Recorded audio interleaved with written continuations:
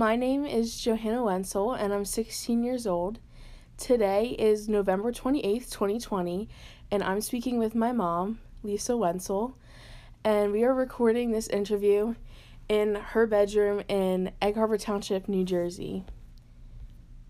I interviewed my mom because I really just wanted to get to know her better and hear about her childhood and how she met my dad. And also, I selected this upcoming excerpt because it's a question I've been wondering for a while, but I was always too afraid to ask her, so I thought what better time to ask her than during this interview. And just some background info before this excerpt. My siblings and I were all diagnosed with a genetic condition called Ehlers-Danlos syndrome, which basically affects our connective tissue in our joints.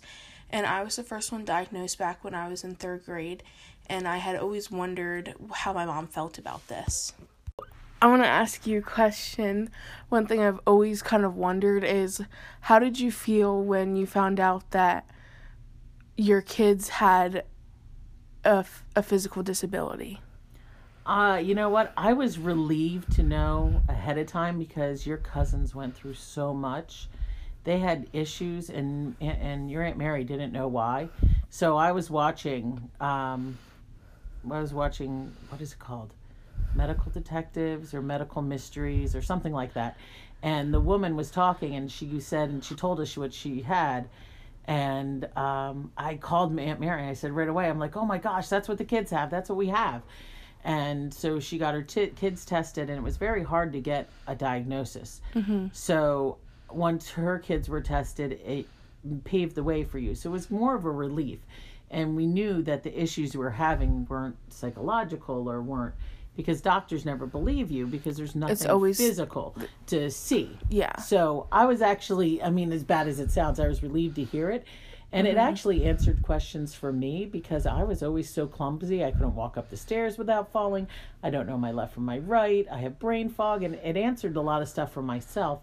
And it allowed me to be able to have you get what you need while you're in school, and also prepare you for things that could happen. Mm-hmm. Does that make sense? Yeah. And for a cross to bear, it's not a bad cross to bear. Mm-mm. You look at, there's a lot of people out there who have a lot worse inflictions or disabilities or issues they have to handle. Yeah. If this is the one you have to do, then it's one we can... Yeah, and especially because it explains my issues when I was growing, when I was 3 years old with my feet and it makes stuff a lot like of that. sense. It all kind of fit together. I wish we had known when you were 3 that, you see, that would have helped because we would have approached everything a little bit differently, I think. Yeah. You did get the physical therapy and they did everything they could and you got over it, but I think it would have, we would have been able to start you on a path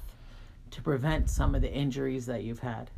So what I learned from this story was that my mom didn't see it as a setback like I did. She saw it as a small victory and a step in the right direction to where we needed to go to get answers. And I think this story matters because it answered questions and gave clarity to something that I have been wondering since I was diagnosed.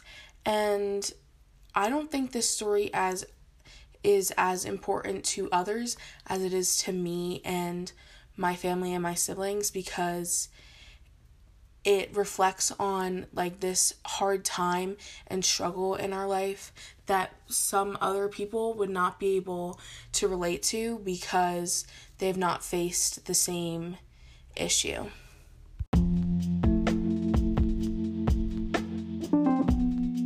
So, in conclusion, as an interviewer, I was actually kind of nervous to do this interview. There were some questions there that I wasn't sure how my mom was going to react, and myself, that made me kind of nervous. And what surprised me was how open she was, because I was kind of nervous that she was going to be like, I just don't want to answer that question. And one question that I found the response kind of surprising was, what is the worst thing you did as a kid? Because she said that she was a good kid and she didn't do this much stuff. And then when I mentioned something, it provoked these stories that she forgot about and actually showed that some things she did were kind of mischievous.